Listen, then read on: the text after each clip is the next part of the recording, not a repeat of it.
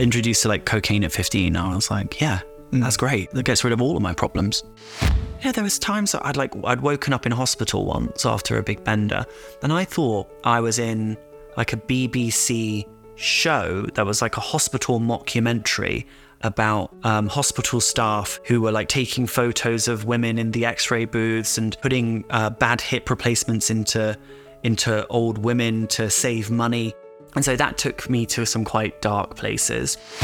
Recovery is the cornerstone of my life. Everything I put before it, I will lose. So this has to come first. And everything that comes afterwards is only from the grace of God, really. Hello and welcome to 12 Steps and 12 Questions. My name is Silvio and I'm an addict. This pod is full of personal and inspirational stories of recovery from addiction. And in every episode I'll ask each guest the same 12 questions about their life, addiction and recovery. Quick warning, there will be some graphic descriptions and a healthy amount of swearing. For this episode, please welcome Alex. Hello and welcome, Alex, to this very first episode of 12 Steps and 12 Questions. How are you today? I'm very well, thank you, Silvio. How are you? Great. Thank you so much for coming around. I'm so pleased that you've made time and are supporting me with my new venture. Would you like to introduce yourself very quickly? What's your name? How old are you? Yeah, sure. So, hi, my name's Alex. I'm 29 for a very upsettingly short amount of time left of my 20s. And I've been sober for 20 months. Oh, well done. Yeah, cheers. Let's start with the questions. Okay. I have 12 sets of questions, or 12 questions rather, which I'm going to ask everybody who's going to come after you. And so the first question is, did you have any adverse childhood experiences? I would say that I did. I think it's on balance, I want to say that everyone has these things, but I'm not sure if that's true. I think, everyone has an experience of saying, oh, that shit thing happened to me. And, kind of that's maybe kind of why I am the way that I am. But no, I did have some adverse childhood experiences. My mum is an alcoholic, and she unfortunately is still drinking. So her alcoholism kind of appears in the form of lots and lots of crying, wondering why people aren't helping her, when her behaviour is just to get drunk and shout at you, and then pass out and vomit all over herself, and then someone's got to clean it up. And you do that enough times, people start to go, well, why should I try and pick up the pieces for you when I can see you're making no effort to pick them up yourself? So my dad left her, and then I stayed with her. So I had to kind of pick up after her and be her, well, I guess be her husband, be her carer, be her, well, I wasn't really her son. I was just like a guy that shared the house with her. So that, I suppose, is my main kind of adverse experience. And of course, like the little things like getting left by my dad, didn't take me. But I'd say that was, I suppose, the core thing I think of in my childhood. How old were you when this became really relevant to you? I suppose I can remember my mum. I remember my mum and dad fighting a lot when, I suppose, from 9. So my mum would go into the garden so that she could just chain smoke out there. And my dad, he worked at the hospital, so he would get home late, and he'd come home to find my mum out there. And, they would just be screaming at each other. And I'd wake up and remember that. And then a couple of years after, he left her, and I needed to then do more. So, yeah. That didn't leave you a lot of space for just being a kid or a teenager? Not really, no. I mean, I don't really know what it is. I mean, I had very good times as a teenager, I had a really good group of friends that I'm still very close to, 16 years on now. Most of us have moved, and we all live in London now. And we were able to have lots of parties at my house because it was in the middle of the countryside. And of course, my mum wasn't too opposed to us drinking a lot and smoking and vomiting all over the garden. So we had a lot of fun. It was nice. But if I saw someone now with a slightly more pronounced age than I have, I would look at that person and the way that they're letting their teenager behave, and I'd go, you are absolutely out of control. They need some boundaries. But when we're teenagers, I mean, I felt like a grown-up. So I was like, yeah, I'm allowed to do all these grown-up things and these mature things, but really, But it was, I suppose those were some teenage experiences. Do you think that because you were looking after things almost as an adult, that you were entitled to behave a bit like that? Oh, I totally was. I remember even thinking I shouldn't have to be able to do my homework. I would tell teachers that, and there was this one teacher who I didn't really like, who kept asking me where this like English like assignment was, and I was like, "Do you know what's going on for me at home?" And she just went, "Yes, which is why I've already given you a 2-month extension, and but you can't expect things to just be put off forever. You have to do something. You have to hand it in." And I definitely used it as my reason to think, well, you've not gone. If you went through what I went through, you'd drink and you'd do drugs and blah blah blah. But yeah, how did it affect you? I mean, your mother behaving outside the norm somewhat, and you feeling that or not just feeling, you having to pick up after her and looking after your mother, parenting your own parent. How did it feel? Or how does it feel? It feels, I suppose at the time and now, in terms of an emotion, I don't really know what there is there, because I would feel angry, sad, abandoned, hopeless, but really it is just entirely unfair. And I think other people don't have to go through this. Why do I have to go through this? I was a child, so I wasn't responsible for kind of what was happening to me really. But, my dad did offer to kind of take me to go and live with him.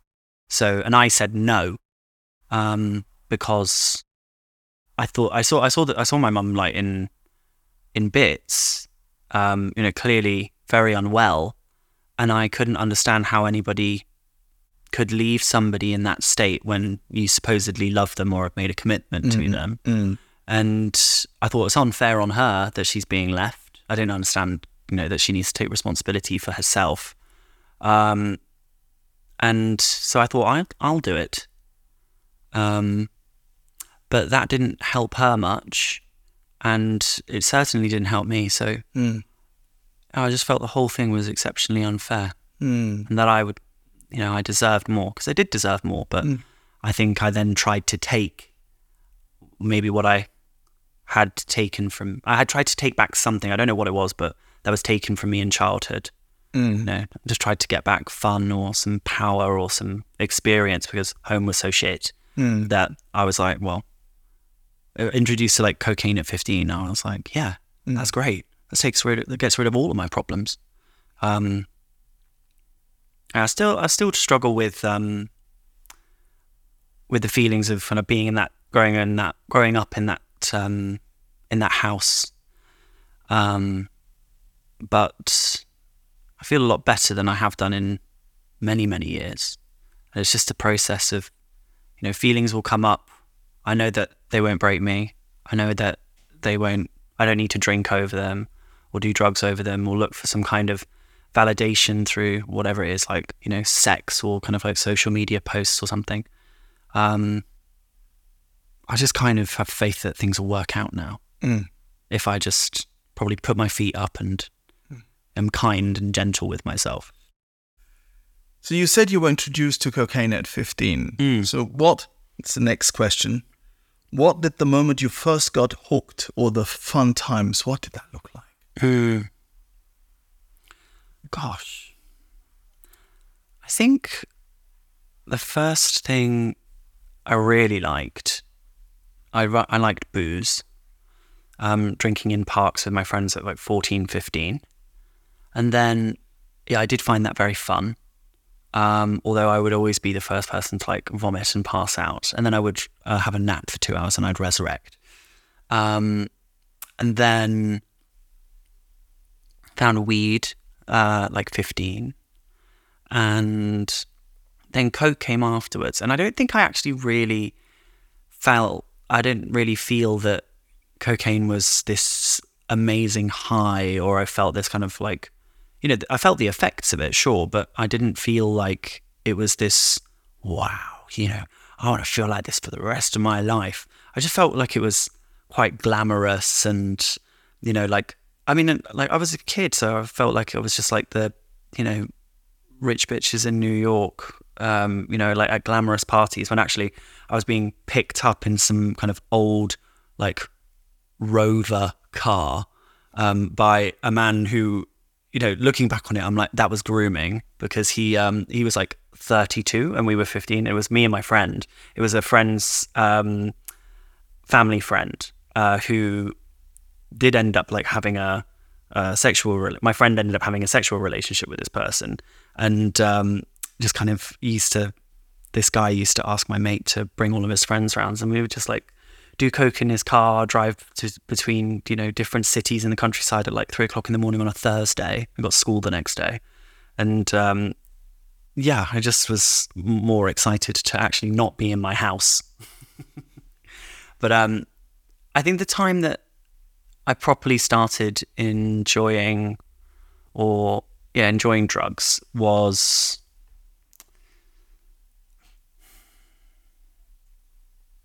I think sometime after I moved to London. I'd always been drinking. I'd always liked drinking a bit too much. But with drugs, I think it was when I was offered crystal meth on the, when was it? It was such a stupid idea. I'd gone on a night out and I'd done MDMA with my friend, and we got home and I couldn't sleep. And it was in 2020 and it was on the leap day. So it was the 29th of February. And somebody offered, over of kind of a popular gay dating app, somebody said, hey, would you like to come over and do G&T? And I was like, I love gin and tonics.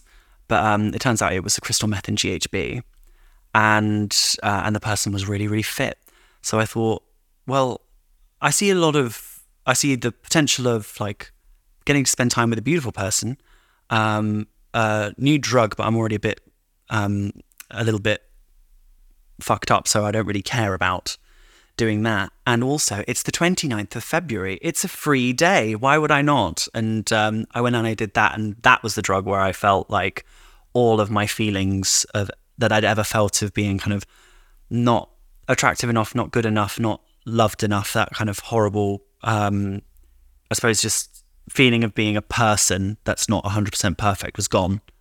And yeah, that's where I properly committed to looking at this drug to fix all of my problems. How did that progress?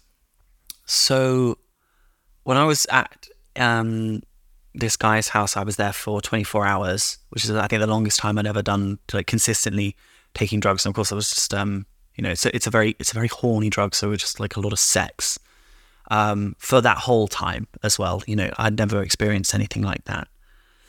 And then from there, I kind of realized what I'd done, and I confessed to my housemates, who are also my friends, that I'd gone and done this drug. And I thought, and I said, I'm telling you this because I never want to do it again, because that's one of the bad ones. You know, that's the Breaking Bad drug. That's the, you know, one that's up there with like heroin and fentanyl, where it's like you just don't do that one. And I think I was able to not do it for probably like 2 months or like 3 months or something. But I wasn't able to get the feeling of like how good the experience was at what I thought at the time. You know, like how strong the high was, the fact that because the drug is so strong, that the people that are doing it, you know, a lot of them, like very, very beautiful people, don't really care who's around. And so you'll be in these like quite odd, like, you know, sex parties, because all I think at the core of it, all I really wanted was to kind of like feel loved and like desirable. And you'd be at these kind of rooms full of like maybe like like up to 10 people. I know that sometimes there are these, again, inverted commas, chill outs, where it's like 15, 20 people just in like some kind of hotel room or someone's house in London. It's just going on any time, where people are doing crystal meth and GHB. But I couldn't stop thinking about the feeling of that, the being desired, and actually how much fun I had. So I think I then went on to being a bit of a weekend warrior with it.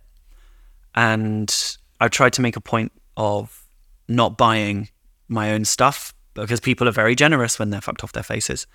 And it's actually quite cheap and lasts quite a while, relative to something like cocaine. But by the end of that year, like I got to November, I was having like full weeks buying it myself, and then kind of like started to have a couple of psychotic breaks. So I'd say about like 10 months from the first time trying it to wanting to do it all day, every day. It's a really powerful combination, of course, sex and drugs. And rock and roll. And rock and roll. And for all those maybe who are not sort of familiar with that scene that you were part of at that time, what's that look like? I mean, how do you communicate with each other? How do you know which place to go to and who brings what and so on? I think, how would this sort of come about? What would that look like? Yeah, so I think it's not so much, in my experience, it wasn't so much organized. And I think I didn't really find that, there definitely is a scene, but I don't know whether I would definitely partook, and I was there for a bit, but I don't know whether I was like a member of, if there was a club, I don't know if I was in it. Normally what would happen would be, if you go on to like a gay dating app, well, for gay men or men who have sex with men, you will find that it doesn't show you like a stack of people like it does on Tinder or Hinge or something, where you say this person generally lives close to you. Like if you live in London, they might be on the other side of London, and you can say yes or no to them. These dating apps will show you how far away the next person is by the foot, and whether they're online or not. And if say, for example, you go on it at 2:00 in the morning on a Wednesday, the people that are online, they're either, they're woken up to go to the bathroom, or they are up and they're partying and they're looking for a bit of company, because you don't want to be by yourself doing that, because it gives you such a strong urge to do stuff with other people. Sexually. Yeah, sexually. And, there's only so much porn you can watch until you get bored and you want to do it yourself. So it would kind of be one person says, hey, do you want to come over? And then you end up both like looking on these apps, looking for somewhere else. And, or one person will say, I have a free place, come to me. And before you know it, what started off as kind of a solo venture, you've got 8 people around you. And you're like, oh, it's a bit crowded in here. Because often it's just like a room with a single bed with like lino flooring and porn playing on an iPad mini in the corner at a very low volume, because you're afraid that other people are gonna, the neighboring flats are gonna hear. It's not very. It's looking at it from the outside. It's probably, well, I know that it probably looks quite sad and upsetting and distressing. Less glamorous than one would hope. Absolutely less glamorous, but that's. Chemsex played some part in my story as well, albeit in a relationship with someone. And I know about how big an influence it can have on wanting to feel loved and wanting to be desired and losing inhibitions and not really caring. That, because it was within a relationship, didn't take me to a very dark place. I mean, the drugs did, but not the chemsex part of it. Would you say the same for you, or did the chemsex aspect of it become something that had its own momentum? I think it became, the sex I was having, I was fine kind of, a lot of people that do crystal meth, they have issues with having sex without the drugs at all. And I was lucky, and that wasn't my problem. I was quite happy to have, sober sex or drunk sex or whatever. My experience of sex wasn't entirely it wasn't entirely dependent on crystal meth. A little bit of it was. And coming into recovery, I've had to kind of unpick the, fantasy or eroticism of those like chemsex parties from what's actually kind of what I want to have as like a healthy relationship towards sex. If you're enjoying this podcast and would like other addicts and alcoholics to hear it, then please make the pesky AIs and algorithms work their 12th step. Hit like and subscribe. The drugs got dark because I was up for such a long time that your brain just starts to lose grip on reality. You know, by the end, I'd be 12 hours in and I'd go for a shower. You have to shower a lot with meth because it makes like oily stuff come out of your skin. So you're just constantly scrubbing in the shower, like really, really have to scrub. Otherwise you just look like you got a constant sheen all over your face. And I would turn the shower on and I would hear the shower hit the bottom of the bath basin. And I would always think that the shower was singing a Celine Dion song to me. One that she'd never actually recorded or released, but I heard the voice of Celine Dion in the shower. And so that took me to some quite dark places. For example, if I'd be in a room with some other people, or it wouldn't even be some other people, it would be one other person. And I think for every hour, their identity would change to me. They'd have a different name. They would be from a different place. You know, while they're still the same person. Why they're still the same person. And then I'd start talking to them like they're entirely different. And they'd go kind of like, who are you talking about? And I'm like, you. Like, you, Diego. My name's Josh. No, Josh left 2 hours ago. It's like, no, he's me. Was this you tripping? Or was this part of you really losing a sense of reality? I lost a sense of reality. It's not like acid where you kind of, everything you're seeing, you believe at the time, but you know it's from drugs. It truly is a loss of a grip on reality. Like I truly lost my mind at the end. I think that was one of the only things that scared me enough, even though I thought I didn't care about anything in my life. You know, I didn't really have much gratitude for what I had. But, you know, when people say, oh, like, be thankful for your health, and you're never grateful unless, you know, you get a cold or, you know, you're feeling like run down and you're lying in bed when it's taken away. When it's taken away. And so losing my mind, or literally my grip on reality, not being able to, you know, there was times that I'd woken up in hospital once after a big bender, and I thought I was in like a BBC show that was like a hospital mockumentary about hospital staff who were like taking photos of women in the X-ray booths and putting bad hip replacements into old women to save money. And I thought I was in the show that I'd already seen, so I knew the plot. It's truly nonsensical. So I would run around scaring people and like shouting at doctors. And normally I'm quite mild-mannered, but that was, it's terrifying for other people as well as me. And it's a perfect segue for question number 3, which is, what were your worst consequences? And finally, your rock bottom. Oh, yeah. My worst consequences, I'm actually quite fortunate in that I didn't have many consequences in terms of my life. I didn't lose my house. I didn't lose my friends. I didn't lose my job, although I quit it. Nothing happened. It was all internal for me. I was very lucky in that my friends asked my dad for help with me. And what prompted them to do so? Well, that psychotic episode that put me in hospital. I put myself there because I thought a child was trapped in a boot of a car, and I tried to get the child out. Of course, it's all in my head. The owner of the car comes out and is like, why are you attacking my car? And I called the police on him for child trafficking, and of course they took me to hospital. And so, were you sober when this was happening? Absolutely not. No, I was. No. I'd been in the middle of it. I'd been up for 6 days. 6 days. 6 whole days. Yeah, that was quite normal. And in terms of the drug taking, like to party all night and then to scrub stuff off me and then to try and just fumble through a work day.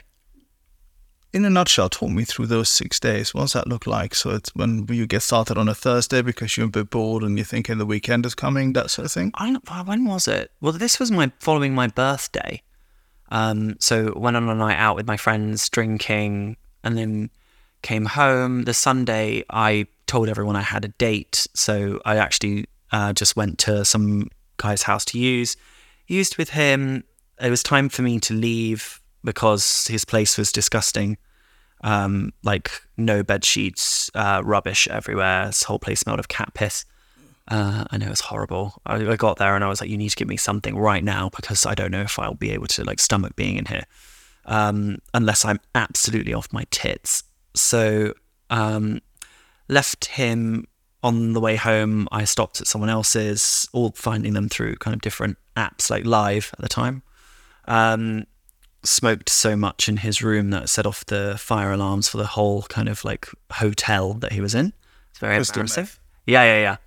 And then tried to pretend I'd get through the work day, tried to go to sleep, couldn't quite go to sleep. Well, so you not slept, but you still managed to get to work the next morning and get through a work day. Is that what you're saying? Yeah. I think a lot of the time it would be, working from home or, in the office, but, just doing kind of little admin tasks. There'd be a couple of hours in the day where I actually felt fine. But, from day 4 or 5 onwards, it just gets, the grip on reality starts to go like, I would be unable to read something through that I'd written and be able to tell whether it was, coherent English. I wouldn't be able to string sentences together really. It was kind of, I just completely powerless. Did that scare you? At the time, it scared me when it wasn't happening. When it was happening, I was just so preoccupied with coming down, because it's powerful. So you'd lose the high, but then you would be up probably for another 12 hours. And so in that time of starting to, like, where I couldn't really sleep, I never quite cracked things like sleeping pills. I never got them because I never really planned. I would just start, thinking, okay, I'm going to go to bed tonight. And then it would get to the evening and I wouldn't be able to sleep. And then I'm just trying to think about how to feel better. And then I would just go out again and start it all over again because at least I'm not feeling like shit. So that was the cycle of that. So you'd go through the workday, but you wouldn't be smoking in that time during the work day. In the day? Yeah. I would kind of maybe like 4 or 5 days in, I maybe would have like a little, 2 puffs at like 1 o'clock in the afternoon to like wake me up. But I could sit there and smoke consistently probably for like an hour and a half or 2 hours and then go, okay, I'm high enough now. But of course you just get overamped and like very shaky, cold fingers, like sweating profusely, which mixes with like the oily stuff coming out of the skin. Is disgusting. And by the end, like smoking wasn't really doing it for me. And it doesn't sound fun. No, it's not. I had great fun at the beginning, but in the end, it just wasn't. It wasn't like I could have like a couple of puffs and go, oh, that's fun. Or I feel a little bit up now. Or do you want to have sex? It would be like, I need to get absolutely off my face. And then just kind of being a bit, like drooling, like hanging out with people. It's not fantastic. Mm. Which brings us back to your rock bottom and what brought you into the room.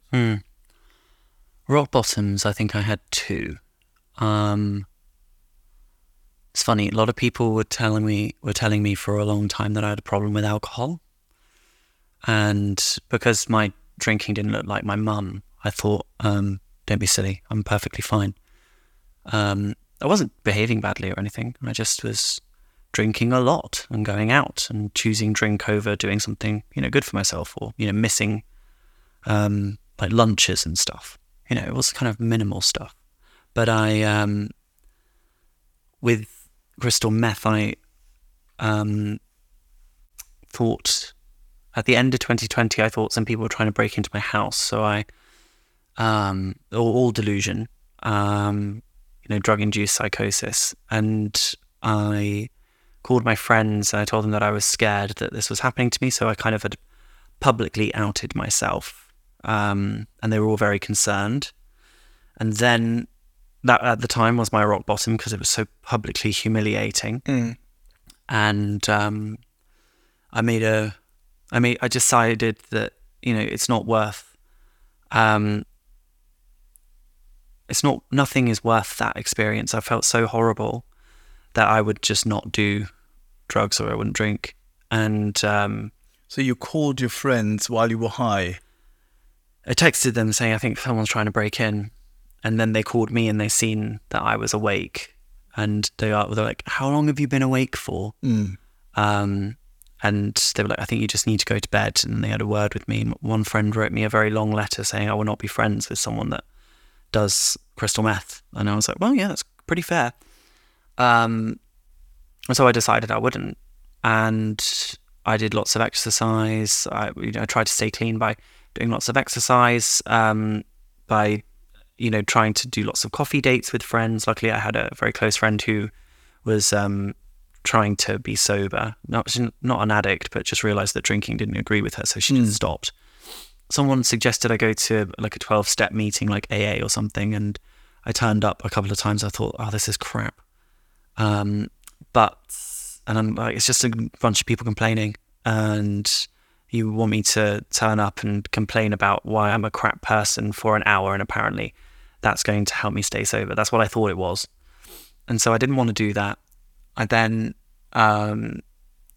after 8 or 9 months of sobriety, like just white knuckling it, just like, gritting my teeth and bearing it, I then got signed off from work with depression because I felt like no ability to feel joy. Did you suffer a lot of obsession around this time? I mean, 8 months is a long time. I know from myself that I did an enormous amount of white knuckling because I always wanted to show that I was stronger and didn't want to come to the rooms at all. No. And so I did a lot of white knuckling for a long time, and the obsession would just grind me down. Yeah, it would. It would kind of transfer onto different things. So at the start it'd be exercise, and then it would be on cooking, and then it would be on sex, and then it would be on something else. And none of these things made me feel better. Well, they did for a short time, but it wasn't sustainable. And so I think, of course, if I'm feeling terrible and I'm looking for all these different things to fix how I'm feeling, but they don't work, I'm not surprised I felt so bad that I needed to get signed off from work. And weirdly, taking the work away meant that I had nothing. I didn't want to fill my day with anything. And so that just made me feel worse. And then I got, and then I had a very dramatic moment, like overly dramatic moment, where I started like telling my friends that if I can't go on a night out, I'll kill myself. And so, because that's how I felt. I was like, if I can't go and experience some joy and be young and have fun, then I don't see what's the point, honestly. And I went on a night out, and it was perfectly boring. And with friends? Yeah, with friends. Sober friends? No, drinking friend. And so we went on a night out together, and it was a perfectly boring night out. Nothing really happened. But I'd started drinking again. So pretty soon after that, went down the A to LSD of drugs, and ended up back at meth and GHB. And after a year of, since the last time, where I'd publicly embarrassed myself with my friends, getting put into that situation that put me in hospital following my birthday, that was the moment where I truly had hit rock bottom, because I just had no idea what I was going to do. And I thought, I can't do this by myself. I don't got this. So I asked for help. And my friends called my dad, and he came to help me and managed to find me a treatment center where I was booked in for 2 weeks, and then they extended it to 28 days. But in there was kind of where it was encouraged that we go to 12-step meetings. So I won't publicize any particular one, but I went to a 12-step meeting, And I thought, I didn't like this before, but these people are sober, and a lot of them have been sober for a very long time, and I'm willing to do whatever they do. Just tell me what to do, where to go, and hopefully I can get what you get. Mm. You sort of touched on it a little bit beforehand, and that's question 4, which I have for you and for everybody else. Did you ever want to die? Did you consider suicide at your worst time? At my worst time? Or at any other time for that matter? Well, yeah, I think at my worst time, weirdly no, on my worst time, because I think up until I'd hit rock bottom, I did think I'd just want to die. I'd wanted to. I had several moments throughout my childhood, like when I was 15, where I thought, I don't see the point in any of this. I feel terrible. I meant to just genuinely thought my purpose in life, and to the end of my days, my purpose would be to look after and pick up after my mum, as some kind of punching bag stroke cleaner. And no, I definitely didn't want to live. And I think that's kind of why I drank and used so much, because I thought what's the consequence to me? What's the consequence of me drinking and using? It's, I don't care what happens to me. I'm going to go out and have fun. But when I lost my grip on reality, and when I started losing my mind, and I truly had something taken from me that I didn't even know I cared about, because it had never occurred to me to be grateful for the fact that I can think clearly. I think I'd felt fear for the first time, and in that fear was the fear of not living, and that it is possible to have less than you ever believe that you can have. And so I think I wanted to try, and I don't think I wanted to try. I'd not wanted to try in a long time, and so I was willing. But yeah, that's kind of how I came to it. And question 5, and you've already touched on that a little bit, and perhaps you can expand just a little. What other methods did you try to get sober before finding the names? I only tried once, and it was that stint of sobriety following my first psychotic break. All other times I thought everyone else had the problem, not me, or that I was fine because I wasn't on a park bench, or blah, blah, blah, or looked like my mum, or blah, blah, blah. Focus on exercise, try and control my routine, made sure that I kind of had ticked lots of different boxes, that I was seeing friends enough, that I was doing some kind of hobby. So, I booked lots of different kind of music lessons, language lessons, I spent too much money on fancy gym classes. I'm spending more than I ever had on fancy gym classes now, but it's a nice thing that I can afford it, and I actually enjoy them now. Well, these things are all good things in many ways. When you follow your interest and your talents, and you speak several languages, and you want to expand on that, looking after yourself, going to the gym, these are all good things. But they're not the only thing. No, and they were there to, as opposed to just enjoy them for what they are, they were there to distract you. Exactly. From your obsession of wanting to use. Exactly. And I thought all of them would fix me, or that if I were focusing on them, I wouldn't be focusing on how I felt. It's just some kind of exercise in either denying how I feel, because I think one of the biggest things that I got when I came in, or when I was ready to ask for help, was just accepting where I'm at and how I feel. And even if I'm afraid, or even if I think I'm going to fuck it all up, or even if I think that I can't do it, just accepting those feelings as valid and not trying to change them and not trying to run away from them. Just being able to sit with them all and take a breath, and then be able to not run away from them and just do the next right thing or ask for help. That's the place that I think healing started for me, when I couldn't do that previously. So you went to rehab, and you're in this rehab, and it was a 12-step rehab, or it was encouraged to attend 12-step meetings while you were there, which brings me to one of the biggest hurdles, I think, for many people who first come into the rooms and question 6, which is, did you struggle with the word God? Yeah, I did, absolutely. I think, because you sent me the questions ahead of time, I had to think about this one. I think my instinct is to say no to this question, but really I had a lifelong dislike of the word God and organized religion, and I grew up an atheist.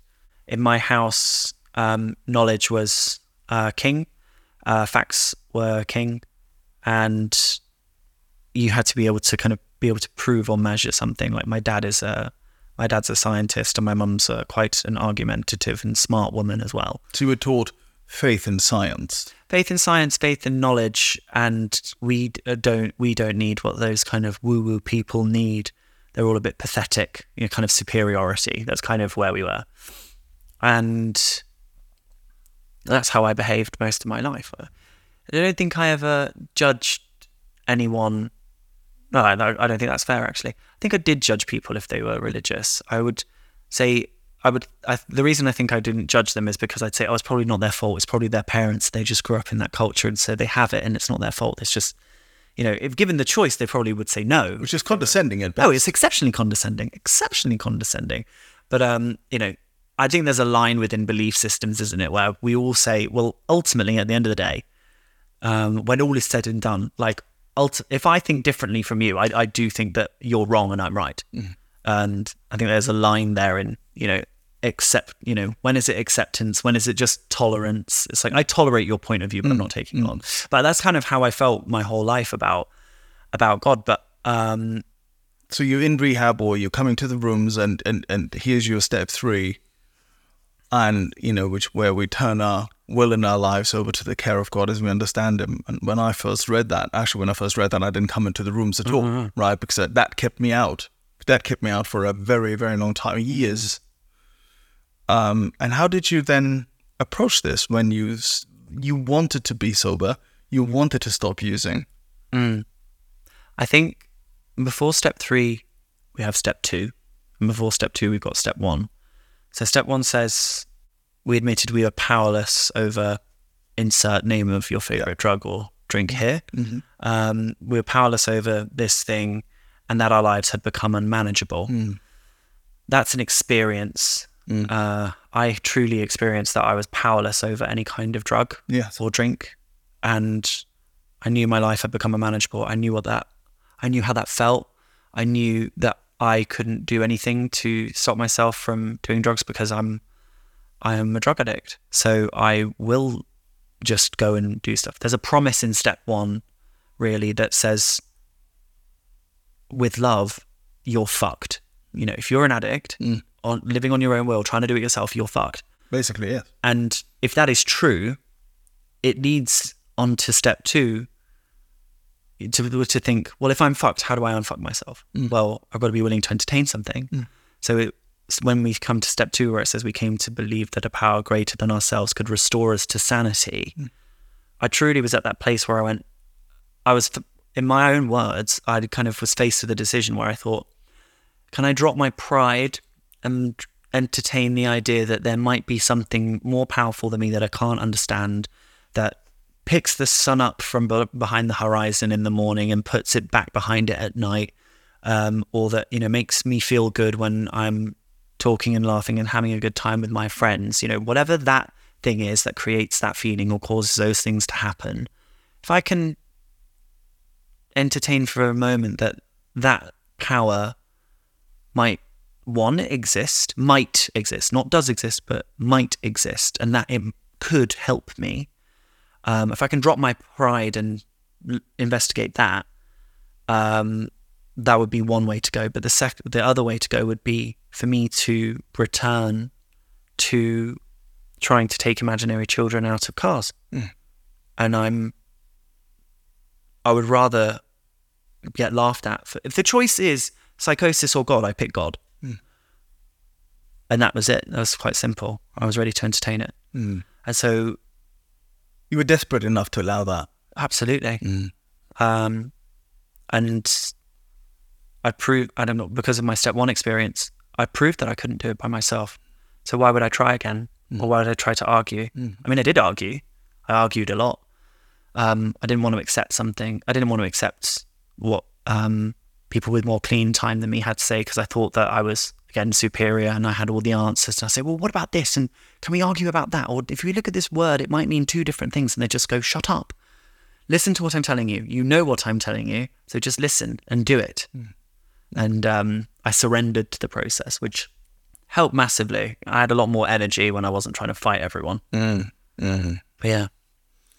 And now that you've gone through the steps and you've been sober for a while, how would you describe your higher power?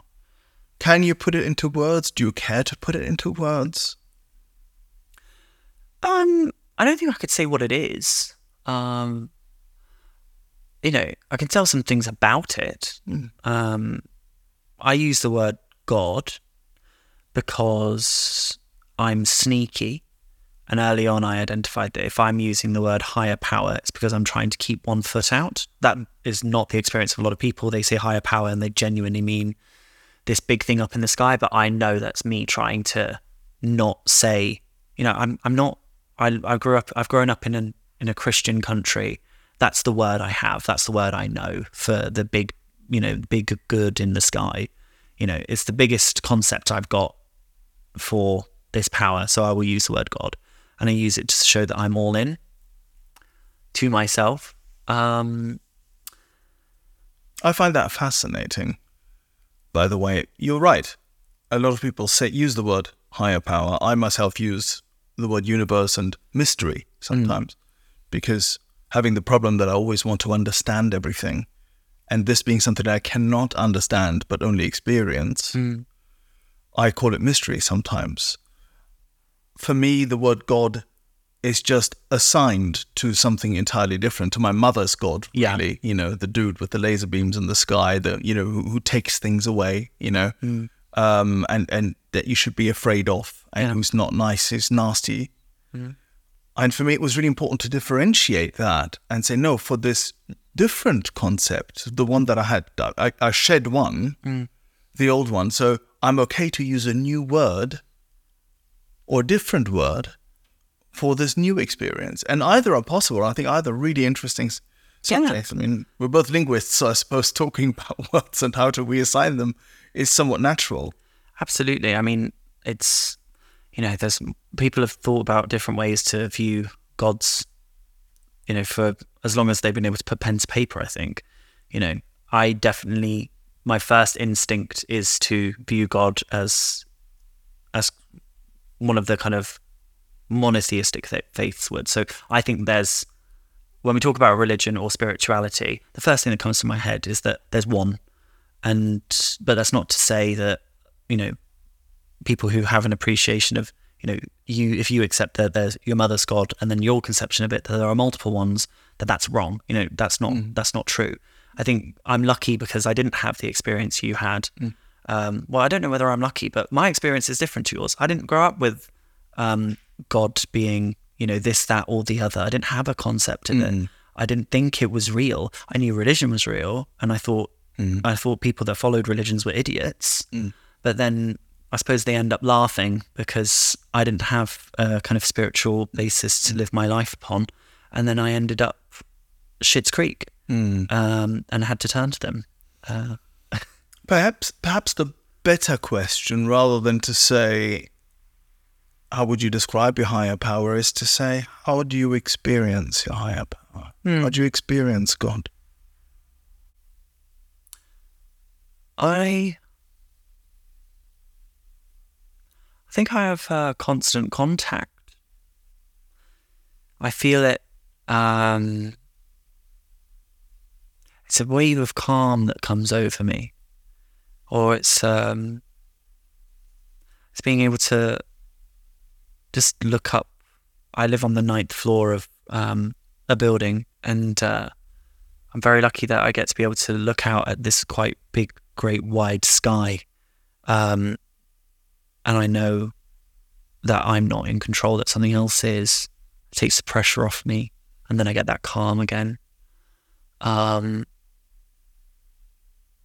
know I think a thing that I've had in the last, I suppose, 6 months or so of my recovery is this true confidence that working the steps and working a program as it has been explained to me does work. And not a confidence in the sense of arrogance, thinking I'm fixed, I'm done. I know that I'm still ill. Like, I still have an addiction. And if I don't take certain steps daily to deal with it, then I'll go back because of the promise in step 1. But confidence in the true, like, well, I suppose, like, in the Latin sense of it, in that, like, it means to, confide or to trust, that I know that if I do the things that are suggested to me or that are part of my program, that good things will happen, or at least that I won't drink or take drugs. So I have actually forgotten the question you've asked me. How do you experience God in your life? And you've answered that brilliant. Yeah. Apart from the very obvious thing, which is that I remember.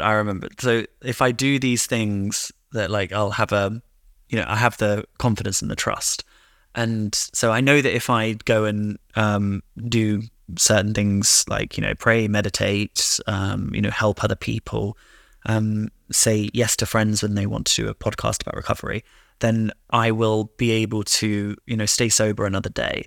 Very much in the same way that I know that there are things in my life that I'm too afraid to do, and I have been too afraid to do, like use my skills, because I'm afraid people will laugh at me for earnestly trying something that I care about.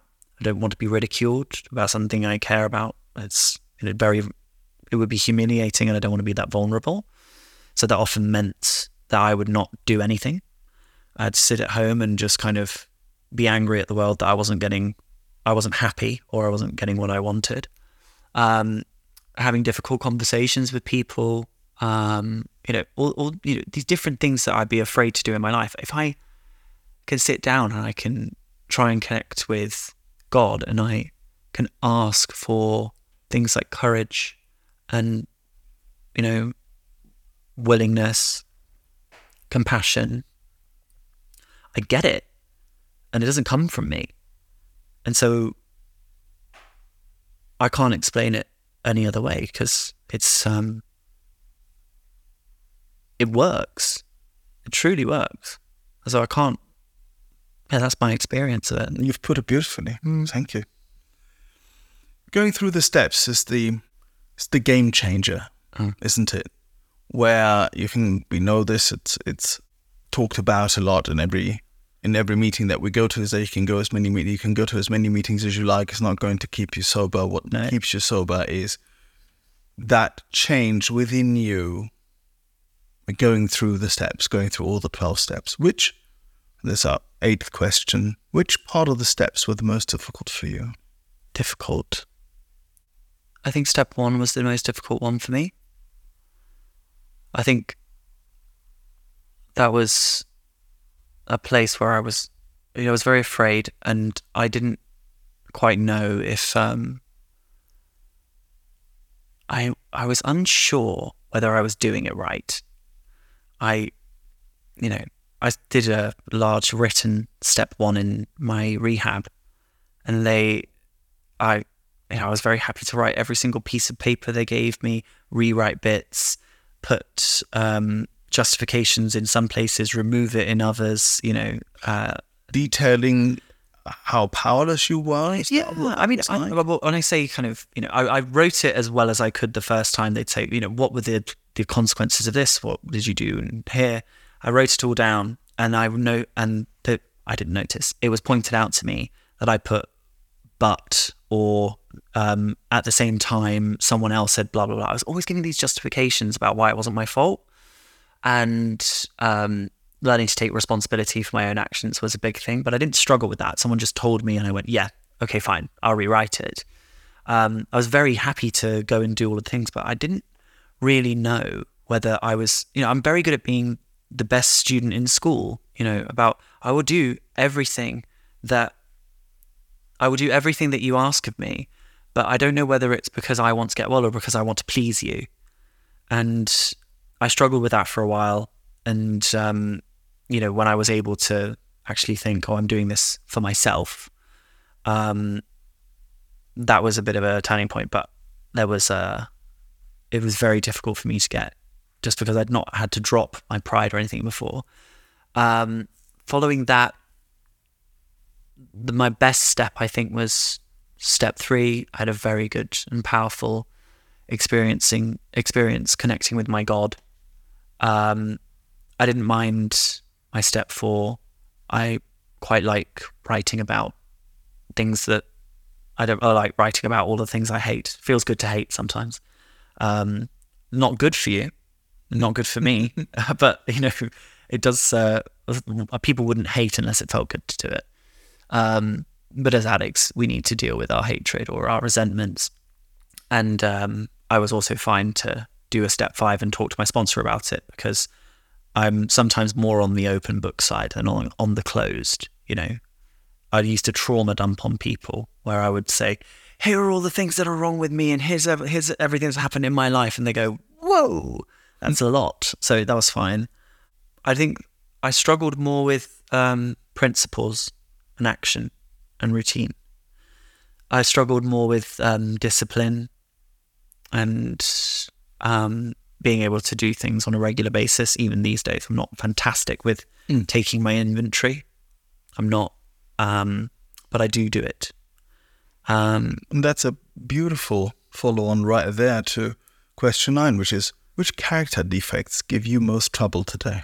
What character defects give me most trouble? I am quite lucky in that I see on other people's step 10s that I get resentments quite often. I'm like, no, I don't. I'm pretty fine. Struggle a bit here and there when someone's annoying me, but it goes very quickly. What character defects do I deal with? I struggle with my ambition. My ambition wants me to focus more on work than it does on recovery, and I need to make sure that recovery is the cornerstone of my life. Everything I put before it, I will lose. So this has to come first, and everything that comes afterwards is only from the grace of God, really, and the people that have helped me. It's not me. So I struggle with my ambition. I think that's the main one. Mm-hmm. Question 10. What is the best thing that recovery has given you? The best thing, the single best thing. Or the best things? I tell you, it's for those that don't know, we read something at the end of our meetings. It's called The Promises. It talks about all the things that getting a life beyond your wildest dreams, or things that you never would have been able to conceive before coming to recovery. And early on, the things that we want are a day free from drinking drugs, not to be obsessing.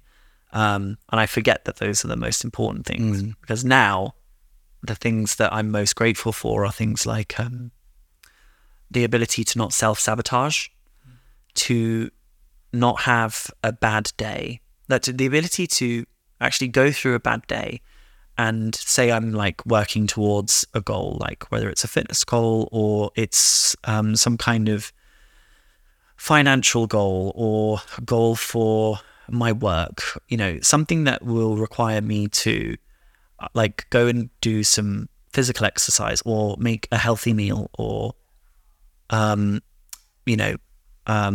do a task, write something.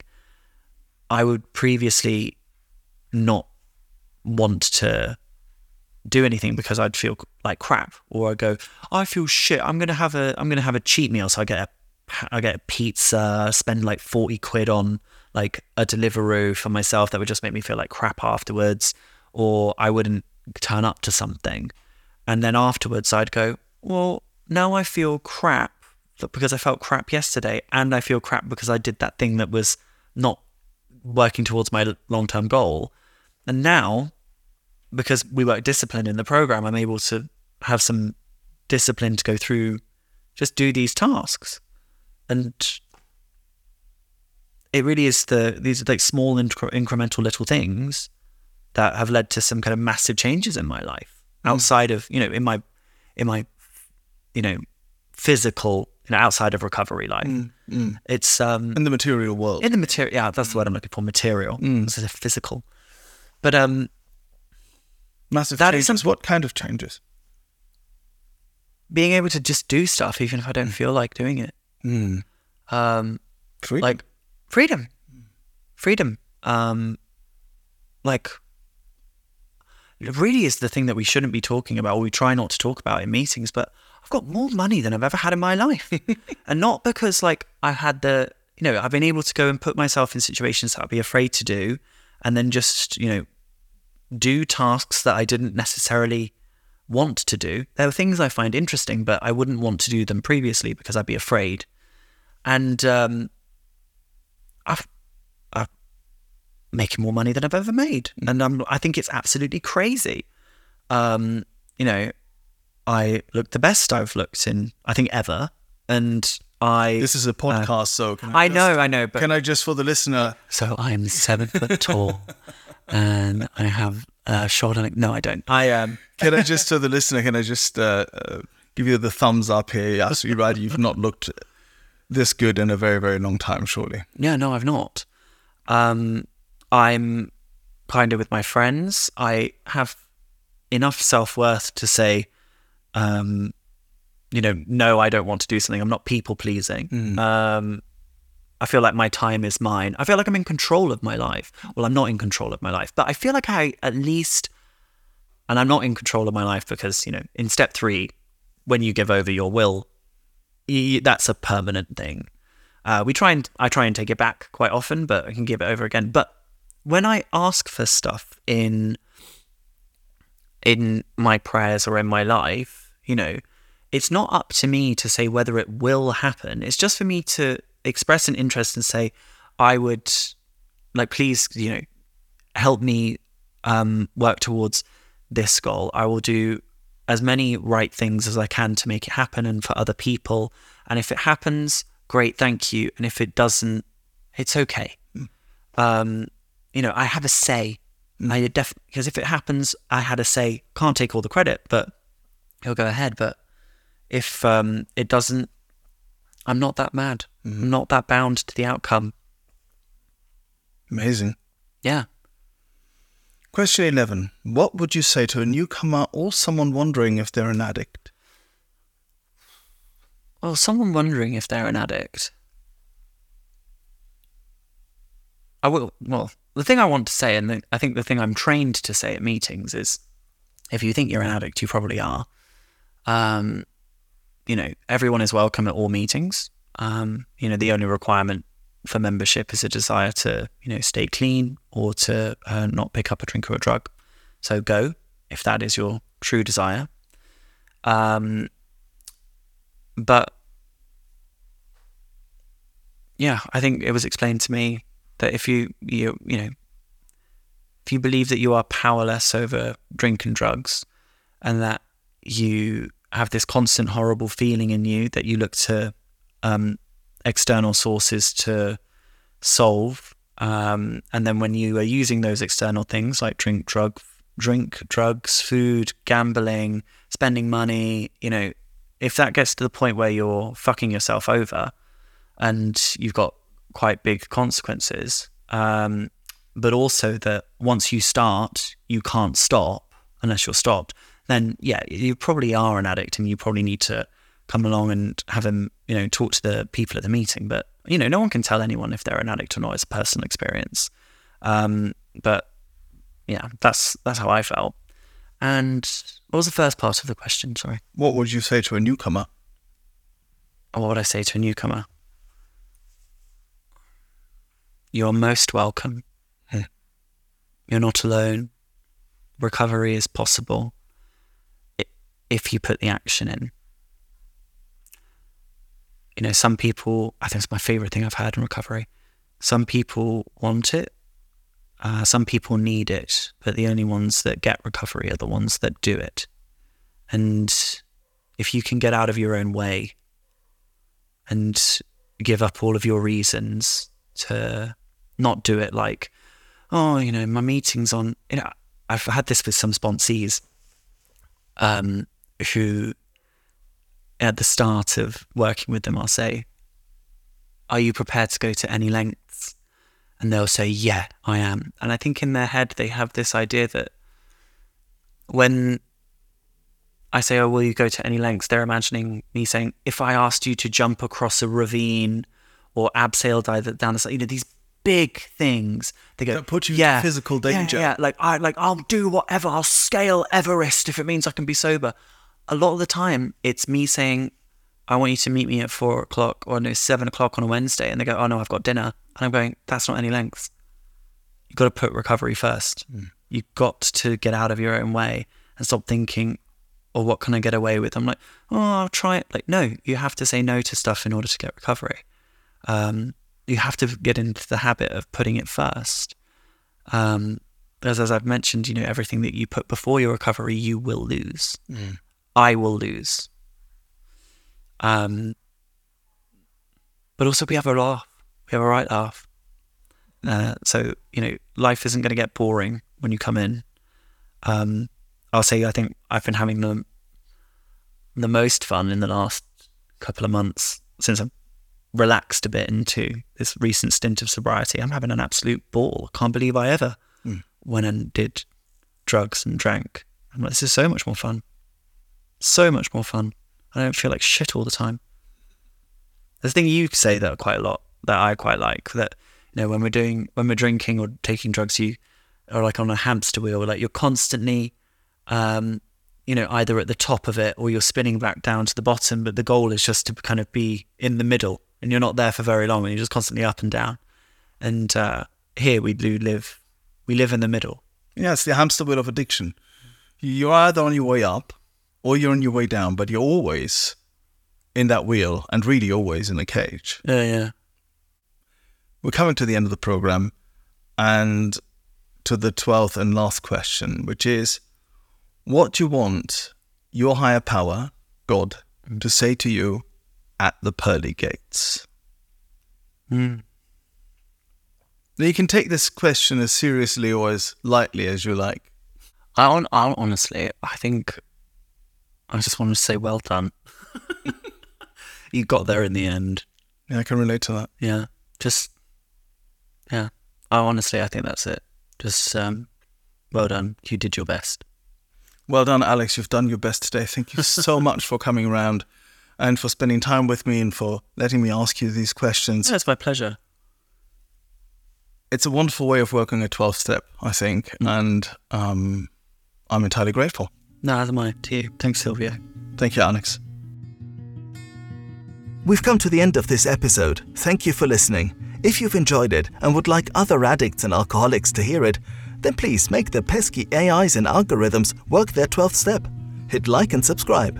While this pod is based on the 12-step recovery program, it's not officially affiliated with any 12-step fellowship.